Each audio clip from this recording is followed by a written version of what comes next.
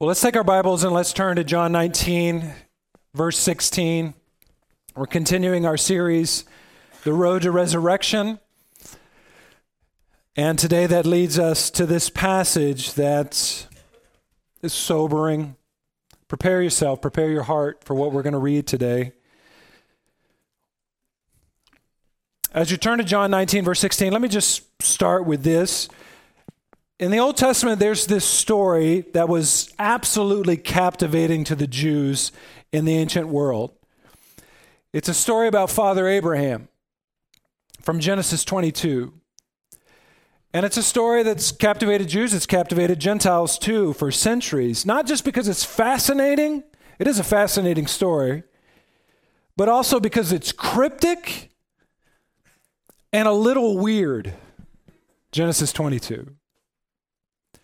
Tell me if you've heard this before. Father Abraham had many sons. Many sons had Father Abraham. Y'all heard that before, right? Brandon's going to close with that song after we're done today. Yeah, we know that song. But before Father Abraham had many sons, he had one son, a beloved son, a son born to him in his old age.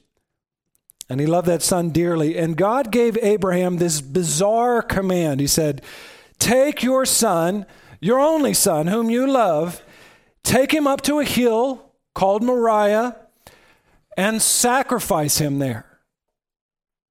And not only did Isaac, this son, this beloved son, follow Abraham's instruction and go up that hill with his father, he actually carried the wood up that hillside that would be used for his sacrifice. He carried his own instrument of death. And that story puzzled Jews for centuries, puzzled even the Hebrews of the Old Testament times. And the climactic moment of that story is when the angel of the Lord stays the hand of Abraham and says, do not lay your hand on that boy or do anything to him. Now I know that you fear God, seeing that you have not withheld your son, your only son, from me. And in that moment, we all breathe a sigh of relief, especially those of us who are fathers who have sons. We're like, phew. He didn't sacrifice Isaac. God didn't ask a father to sacrifice his son. It was just a test. It was just a test. And God would never do that. He would never have a father sacrifice his own son. Or would he? Or would God do it himself? With his own only begotten son. I'm sure you know what I'm getting at this morning. That cryptic story in Genesis 22 points forward to another story involving another father and another son, a son of promise. And it also involved a hill far away, not far from the region of Moriah. And it also involves a son carrying the instrument of his own death. But this time, you might ask, does the son actually die? Does the sacrifice actually happen? Well, let's see in John 19. Last week, we saw the hypocritical Jewish leaders manipulate and blackmail the Roman governor, Pilate, to condemn Jesus. The Jewish leaders work Pilate like puppet masters, and he dances to their tune. And they even utter that ridiculous and self-condemning statement in verse 15. We have no king but Caesar. Remember that from last week? They reject the King of Kings, Jesus, while at the same time they disingenuously and duplicitously say, Caesar's our king. Caesar's our king. It's all very tragic. It's all very sad. But this is how God's plan of redemption is brought forth. So finally in verse 16, after much waffling, after much indecision, Pilate relents and he sentences Jesus to death by crucifixion. Picking up in verse 16, you can follow along with me in your Bibles. John says this, so they took Jesus, the soldiers, they took Jesus, verse 17, and he went out bearing his own cross to the place called the place of the skull, which in Aramaic is called Golgotha. And there they crucified him. And with him 2 others, one on either side, and Jesus between them. Go ahead and write this down as number 1 in your notes. I want to look at 3 aspects of King Jesus' life and the final moments before his death. We're going to look at his suffering, his character, and his mission. And then I want to talk application for our own lives as we prepare our hearts for communion. But let's start here. Let's start with the suffering of King Jesus. The suffering of King Jesus. So they took Jesus outside the city, bearing his own cross, just like Isaac, who took the instrument of his own death. That's what Jesus did, bearing his own cross. And remember now, Jesus has been tried and convicted by Jewish leaders. He's been tried and convicted by Gentile leaders. He's been physically and emotionally abused for many hours now. And part of that abuse involved a flogging. Like I said last week, Jesus probably was flogged twice. Once before his sentencing, and then right before his crucifixion, he received that dreaded verberatio, that scourging that oftentimes would leave people dead. In fact, the Gospel of Matthew tells us that Jesus was so weakened by everything that had happened to him the hours before his crucifixion, he couldn't even make it to the site of his crucifixion. So they had to enlist the help of that man, Simon of Cyrene, to carry the cross for him. And part of that is because the scourging was so horrific that it would rip a man's skin open. It would basically bring a person to the edge of his life, to the end of his death. You might say, that's terrible. It's terrible that they would scourge somebody that horribly, bring that much pain on somebody. Well, in a twisted way, it was an act of mercy. Scourging allowed people to die more quickly on the cross. And crucifixion, if you can believe, was even more horrific than scourging. So Jesus was already nearly dead by the time that he got to the skull, to Golgotha. And that scourging and the subsequent beating that Jesus received from the Roman soldiers, after all of that, Jesus was a bloody shell of a man. Isaiah 52 verse 14 prophesies about this, that many were appalled at him. Why? Because his appearance was so marred beyond human semblance and his form beyond that of the children of mankind. So Jesus, before his crucifixion, was marred already. His jaw was swollen. His brow was bleeding profusely from the crown of thorns that had been forced upon his head. His back was ripped open from the scourging. He was disfigured beyond recognition, even beyond human semblance. And after all that, Jesus had to carry this crossbeam all the way outside of the city to a place called Golgotha. Golgotha means skull in Hebrew. The Latin word is Calvaria for skull. That's where we get our English word Calvary from. So Jesus goes to Calvary in order to be crucified. And what they would do in this day is they would have the crucified victim carry the crossbeam. Not the entire cross, although you might see that in the movies, but just the crossbeam.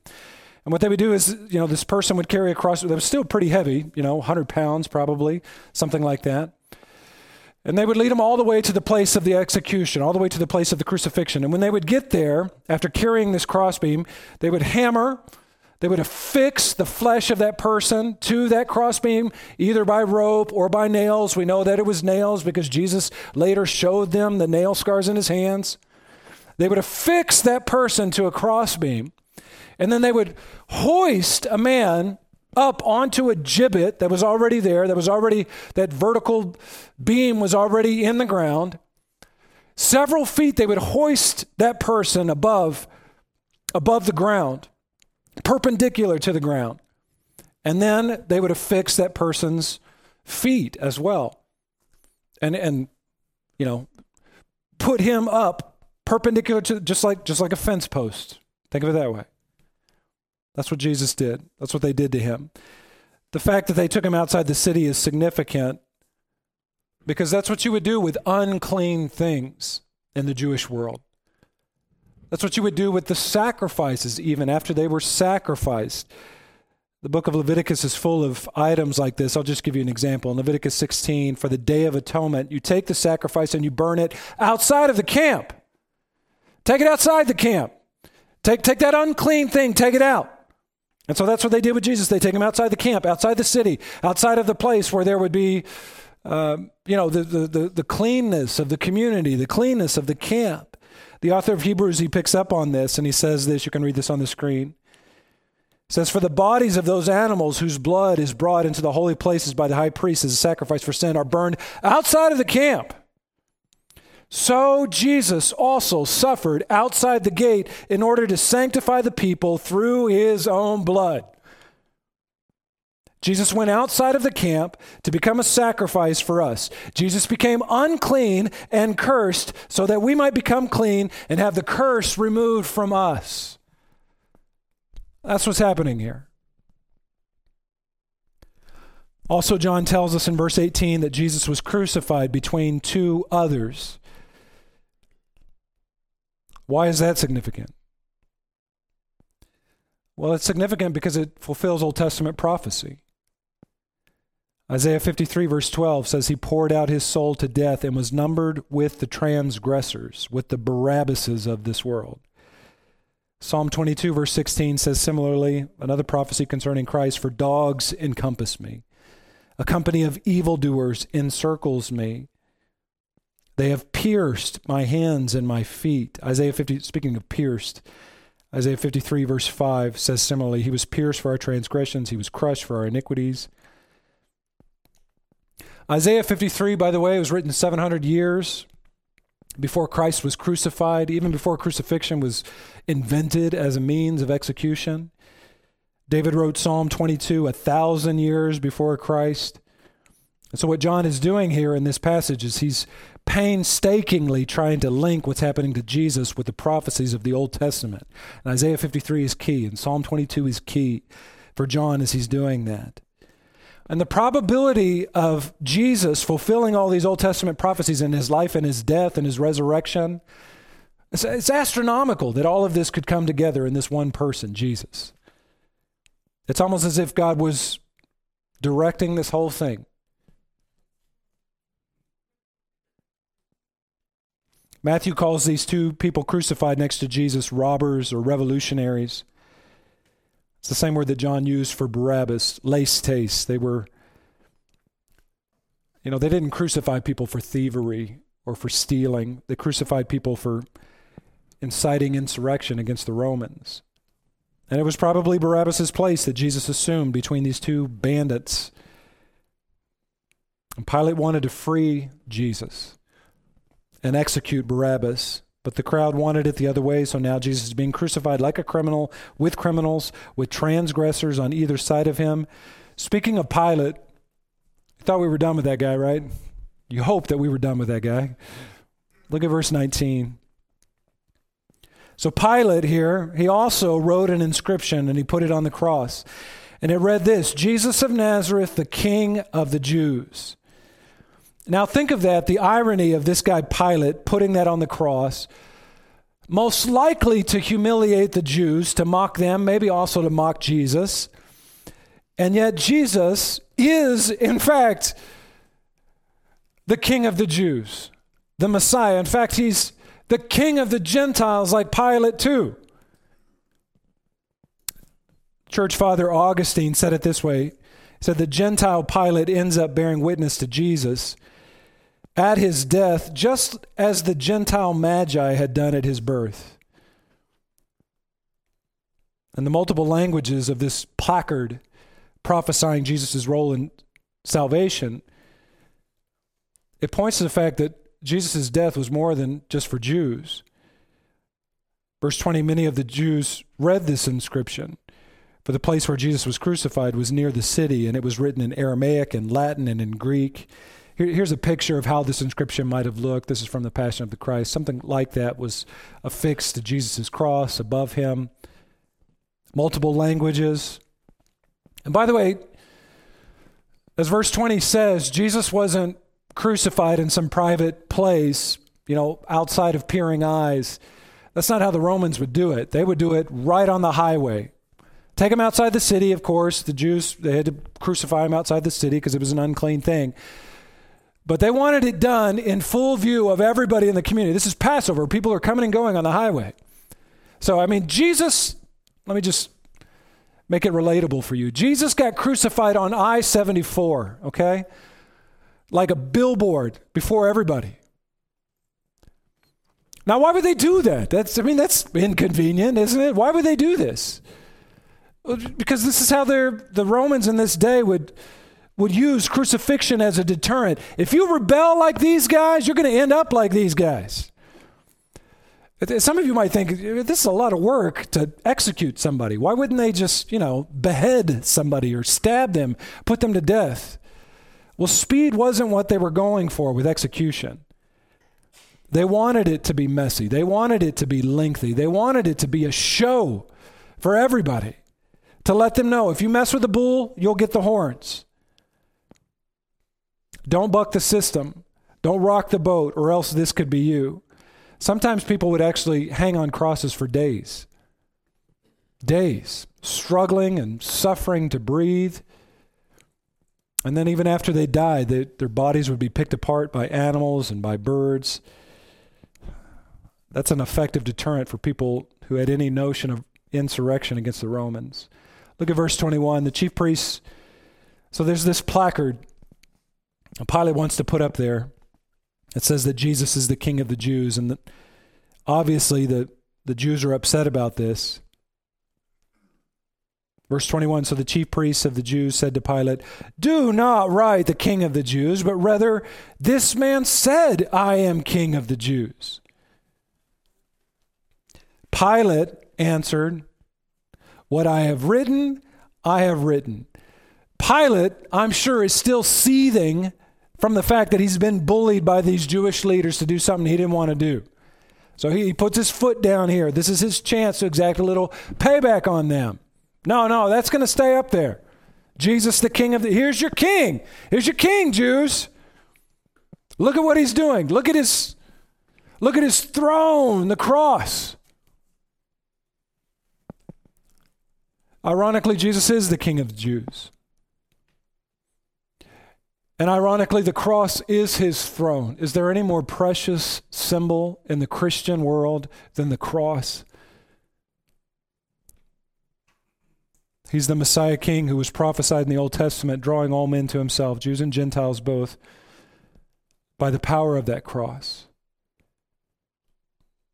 And he's the King of the universe, Jesus, who suffered for you and me so that our sins might be forgiven. Go ahead and write this down as number 2 in your notes. That's the suffering of Jesus. You might say, well, how does Jesus respond to this during this whole situation? What does he say? What does he do? Well, actually, Jesus is pretty quiet during this whole time. Isaiah 53 says this is prophesied, he was oppressed and he was afflicted, yet he opened not his mouth, like a lamb that is led to the slaughter, like a sheep that before its shearers is silent, so he opened not his mouth. And then when Jesus finally did open his mouth and speak, what he spoke was meaningful, and it was a reflection of his character. You can write this down as number 2. Let's look together at the character of King Jesus. Character of King Jesus. We have in the Gospels a record of 7 different statements that Jesus made from the cross. These are called the 7 words of Jesus from the cross. And 4 of those statements are found in the other Gospels. You can see these on the screen. Luke 23, verse 34, "Father, forgive them, they know not what they do." Luke 23:43, "Truly I say to you, today you will be with me in paradise." This is what Jesus said to one of the criminals that was crucified with him, who repented. It's funny that this guy on the cross, this criminal, this revolutionary, knew more about Jesus in that moment than just about anybody else who was there. And Jesus says, "Today you will be with me in paradise." Luke 23:46, "Father, into thy hands I commit my spirit." Matthew 27:46, my God, why have you forsaken me?" Jesus absorbing into himself the full wrath of God, crying out from the cross, "Eloi, Eloi, lama sabachthani?" Why have you forsaken me? Well, there are 3 statements from the cross that are unique to John, and we're going to see them all in the next few verses. "Woman, behold your son. Son, behold your mother.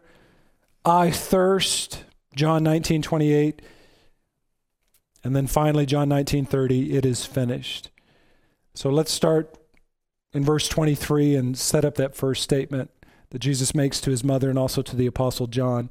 Verse 23 says this, when the soldiers had crucified Jesus, they took his garments and divided them into 4 parts, 1 part for each soldier, and also his tunic. This would have involved Jesus' shoes, Jesus' belt, his outer garment, a head covering. All of that was divvied up by these soldiers.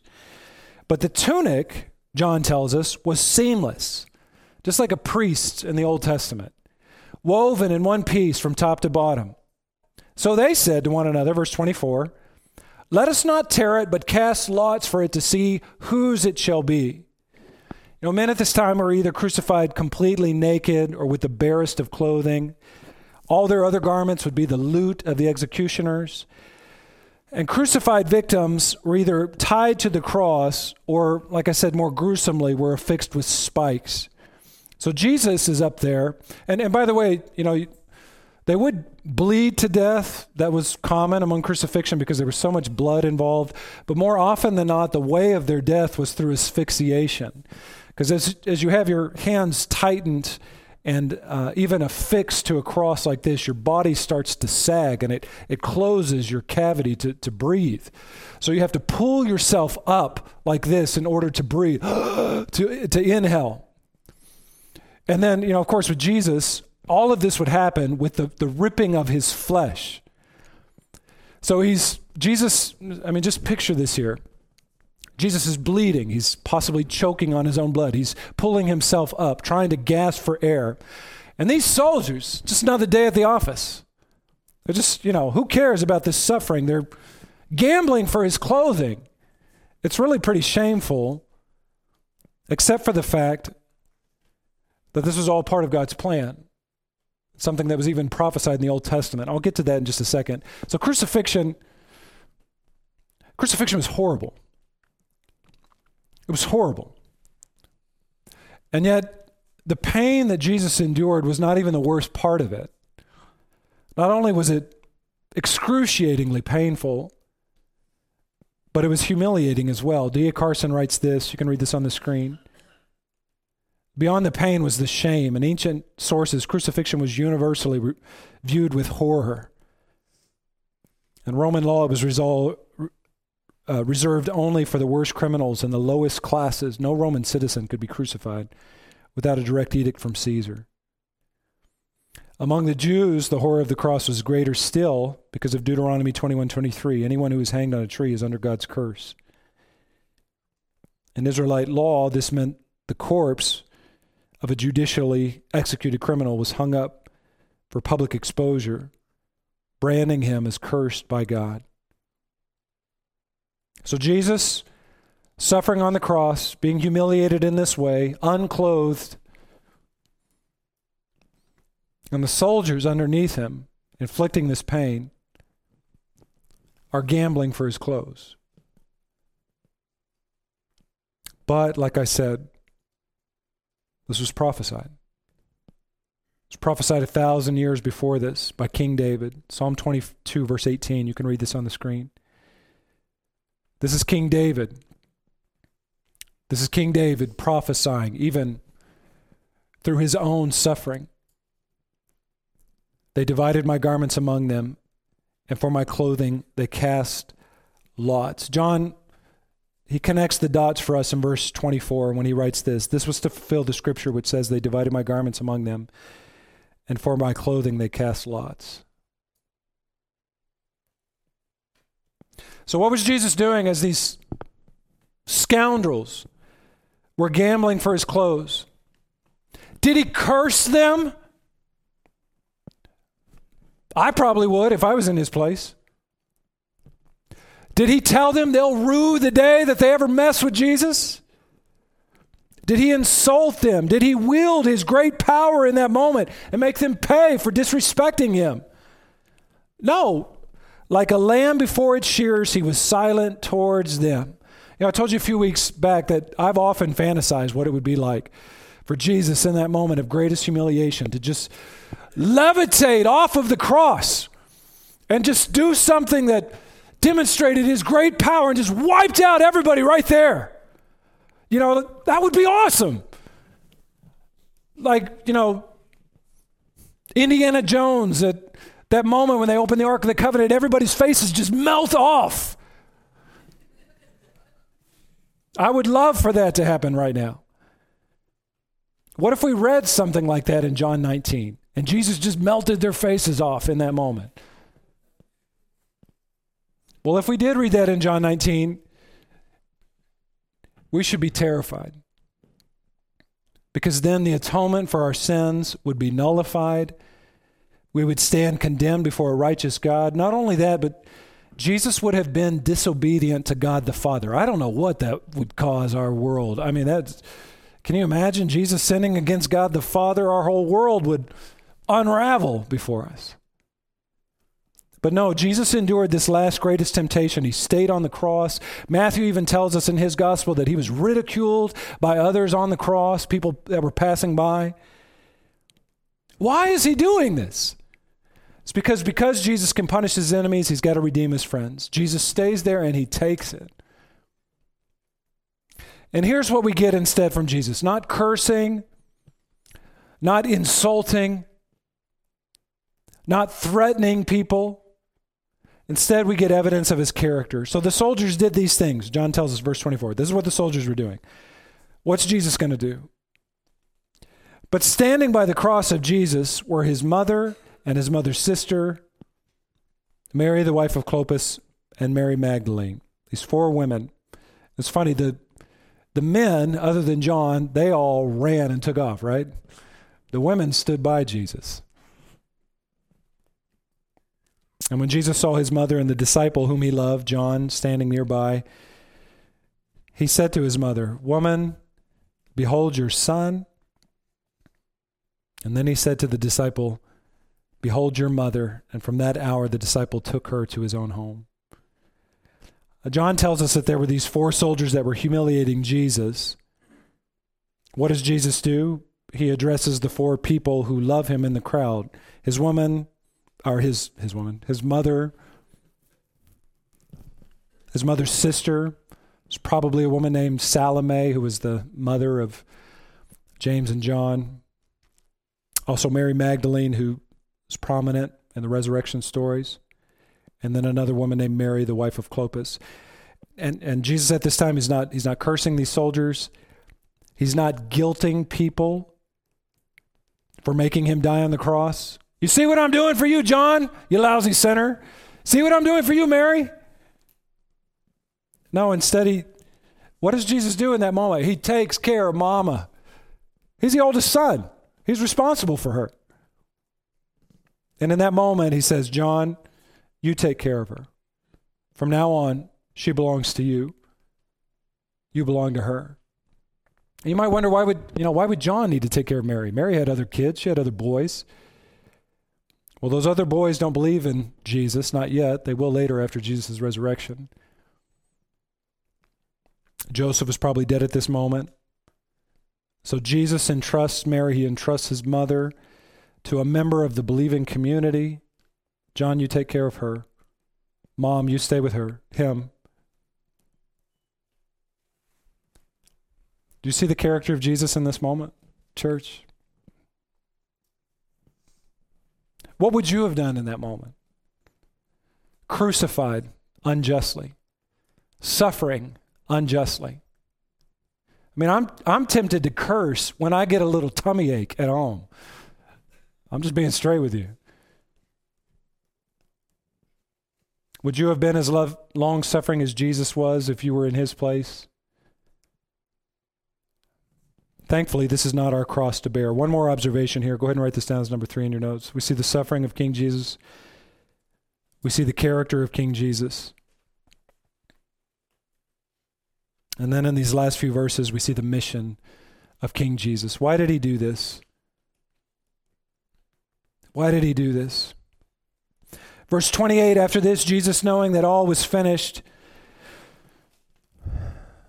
said, "In order to fulfill the scriptures, I thirst." And a jar full of sour wine stood there, so they put a sponge full of the sour wine on a hyssop branch and held it to his mouth. The fulfilled scripture here is Psalm 69, verse 21. They also gave me gall for my food, and for my thirst they gave me vinegar to drink. That's, again, 1,000 years before Jesus' death on the cross in the Psalter. In that passage, David's describing activities of his enemies. And likewise, Jesus' enemies are giving him sour wine or vinegar to drink in this moment. Also, another possible fulfillment here is Psalm 22, verse 15. My tongue cleaves to the roof of my mouth, and you, God, lay me in the dust of death. Here's the irony in this scene. Our Savior, Jesus Christ, the source of living water, according to John. We read that earlier in this gospel. Jesus, the source of living water, experiences thirst just before his final breath. And then in verse 30, by the way, if anybody tries to tell you that Jesus just swooned on the cross, or Simon of Cyrene was crucified instead of Jesus, or that Jesus didn't really suffer, I thirst is what Jesus said on the cross. His suffering was real. And part of that involved dehydration. And then verse 30, here's the final words that Jesus uttered from the cross. When Jesus had received the sour wine, he said, "It is finished." And he bowed his head and he gave up his spirit. All right, what was the purpose of his death? Why should the Messiah endure such offensive treatment here? What did this accomplish? What is finished? Tetelestai. It is finished. What's finished? What did Jesus do here? Well, the answer is found in the fuller revelation of Scripture. Matthew 20:28. The Son of Man came not to be served, but to serve and to give his life as a ransom for many. 1 John 2:2. He is the propitiation, the atoning sacrifice for our sins, and not for ours only, but also for the sins of the whole world. 2 Corinthians 5:21. For our sake, he made him to be sin who knew no sin, so that in him we might become the righteousness of God. 1 Peter 2:24, he himself bore our sin in his body on the tree that we might die to sin and live to righteousness. By his wounds you have been healed. 1 Peter 3:18, for Christ also suffered once for sins, the righteous for the unrighteous, that he might bring us to God. With one massive blow, Jesus Christ destroyed the armies of darkness, sin, Satan, death. With one impossible act of mercy, he took upon himself our sins and died on that cross so that we would be freed, so that we would no longer be captive. With one final word, he signaled that his work was done and that the payment was paid in full. Tetelestai, it is finished. It is finished. Jesus did his work. It's a great story in World War II when the British had their first real victory. It was when they were fighting in North Africa and they finally got the best of this genius general named Rommel. They defeated his forces and they drove his German troops out of Egypt. It was a great victory, and many people thought, well, this is the end. We're going to defeat the Germans now. And Winston Churchill, he gave a speech, and he warned them that there was a long, bloody war that still awaited, that still was in the future for them. And here's what he said about that battle in November of 1942. He said, now this is not the end. It is not even the beginning of the end, but it is perhaps the end of the beginning. And I don't know if that perfectly captures tetelestai, what happened with Jesus here, but that's pretty close. There's a lot that's still to happen.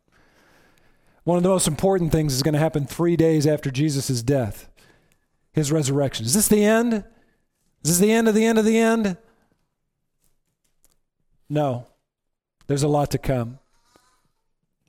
But this is the end of the beginning. This is the most significant event in human history. Jesus dying on the cross, paying the penalty for our sins. It is finished. It is finished. There's a lot that takes place after Jesus' death. We'll get to that next week. Here's what I want to do. For the rest of our time this morning, before we take communion, I want us to think about how this should impact our lives practically. Because we can have a lot of responses to Jesus' death. Maybe you have that right. I think we can be angry that this happened to Jesus. Anybody angry in this room? I don't think that's wrong. I will point out, though, that Jesus wasn't angry in that moment. I think we can be heartbroken about what happened to Jesus. And that's right. I mean, it is heartbreaking what he went through.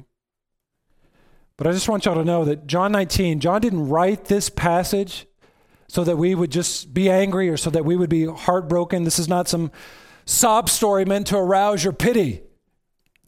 There's a purpose behind this. This is supposed to change our lives. This is supposed to change the way that we live. The Son of God died on the cross for our sins. He endured unparalleled torment on that cross. Why? What are we supposed to take away from that? I'll give you 4 answers to that question, and then we'll take communion together. How should we respond to Jesus' death on the cross? Here's the first thing. Remember, Harvest Decatur, that Jesus' death was payment for your sins. Remember that Jesus' torment, his physical and emotional torment, was a payment for your sin. If you want to put that in the first person and personalize it, it's probably a good idea to do that. Remember that Jesus' torment was a payment for my sin. My sin caused Jesus' suffering. Have you ever wondered, why do all 4 of the Gospels have the crucifixion story? All 4 of the Gospels climax with this horrific story. Why is it recorded 4 times in the Bible? And then even as you continue reading in the New Testament, there's constant allusions back to the cross, to what Jesus did for us. And even in the Old Testament, there's these foreshadowings. We've already looked at some of those. Isaiah 53, Psalm 22, the sacrifices in the book of Leviticus, pointing forward to Christ's death, Christ's death, Christ's death. Like, why is this repeated over and over again in the Bible? If you preach expositorily through the Bible, you get to Jesus' death all the time. Why? Why is it recorded that often? Because it's the most significant event in human history. And you know what else, Harvest? We need the reminders in this distracted world, what God has done for us.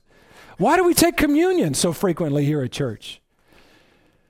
Why do we do it? Why don't we do it, once for all time? We'll do it today. We'll never do it again.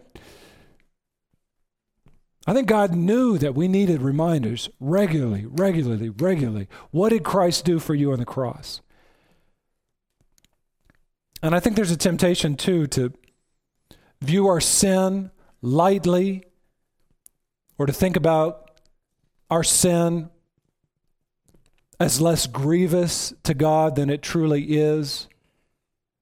Some of you might even wonder, did you have to tell us all that gruesome stuff about crucifixion? Pastor Tony, do we really need to know that? I think you do. I think we do.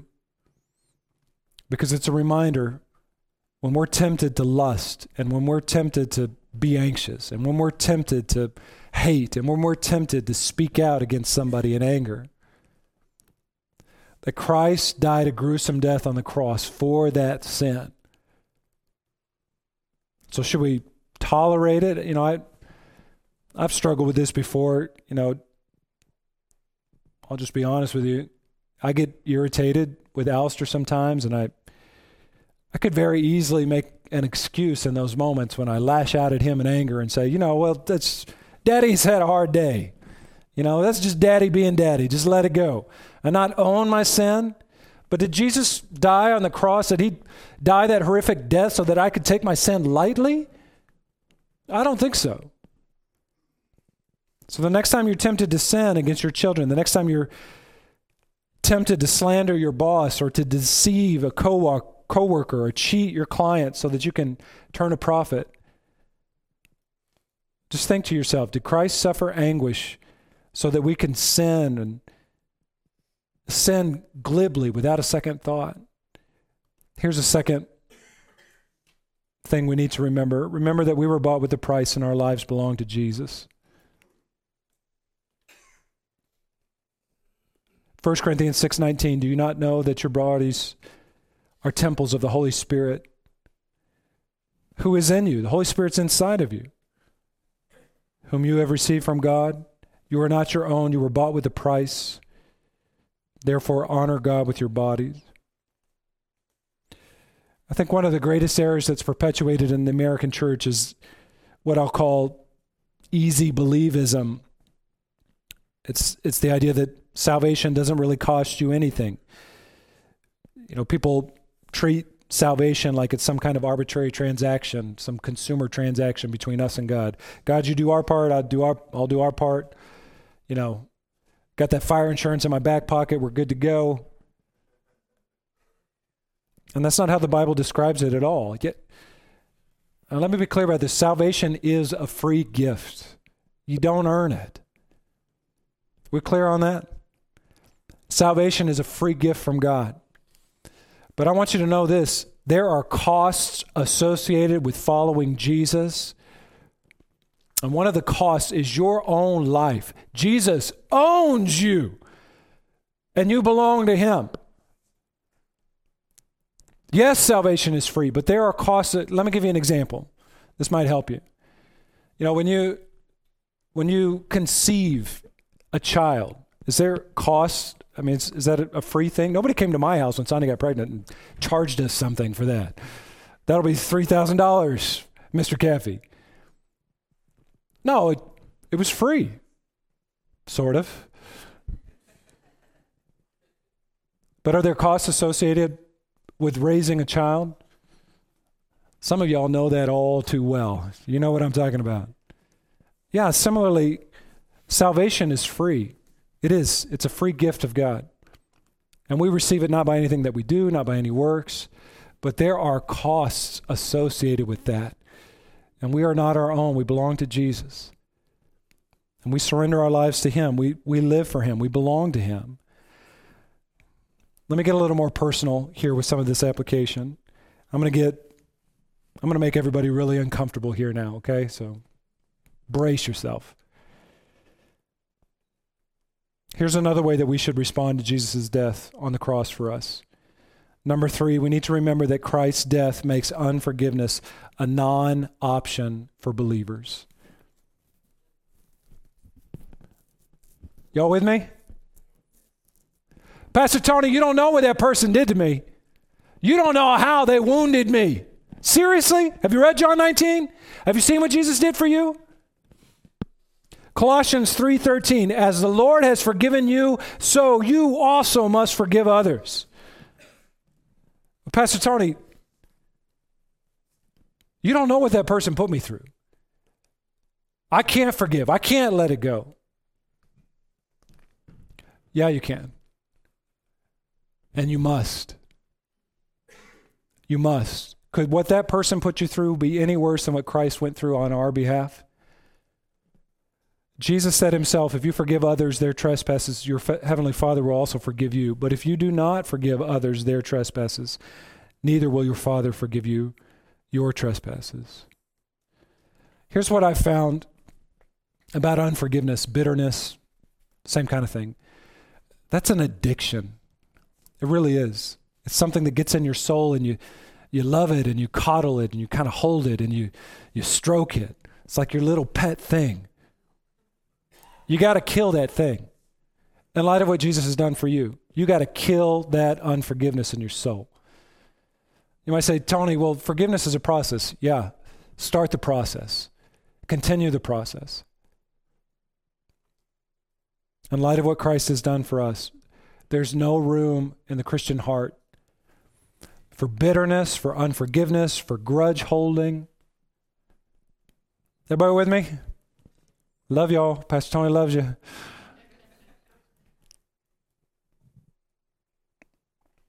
One more thing. How should we respond to Jesus' death on the cross? We need to remember that life is short and eternity is forever.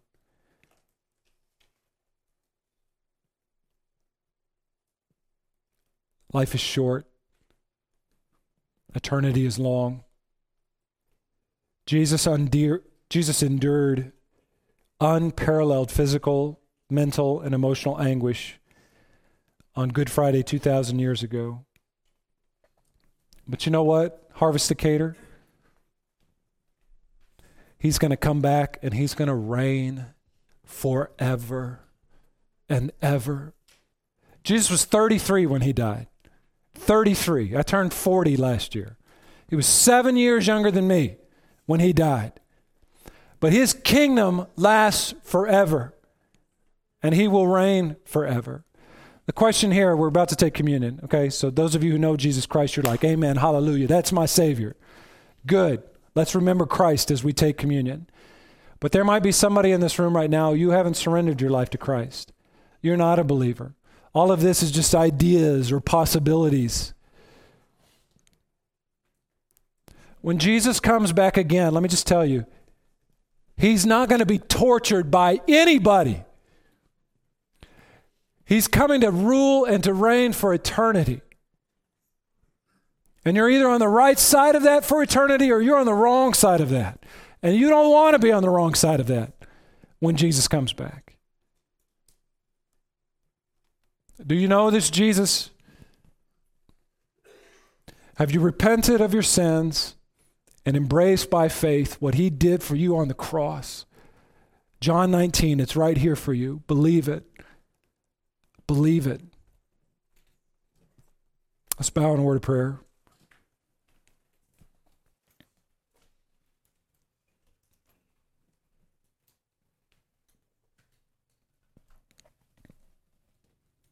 If you've never done this before today, now is the day of your salvation. Why not do it today? Why wait till tomorrow? The Bible says if we confess with our mouths that Jesus is Lord and believe in our hearts that God raised him from the dead, we shall be saved. So if you've never believed, if you've never surrendered your life to the Lord, let me encourage you to do that right now. To just say from the depth of your heart, I am a sinner. I am a sinner. It was my sin that forced Jesus to go to the cross. I'm no better than those Romans gambling for his clothes underneath him.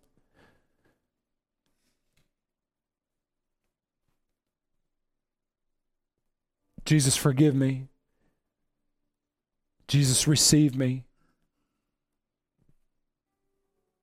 I repent of my sin and I believe in your death as payment for my sin. I believe in your resurrection, your victory over death. Jesus, thank you. Thank you, thank you, thank you for your goodness to us. We are not worthy, Lord, of what you went through.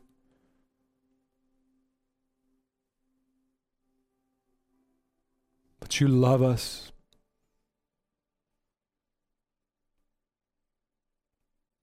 Thank you for your love. Thank you for your sacrifice. Thank you for your patience with us.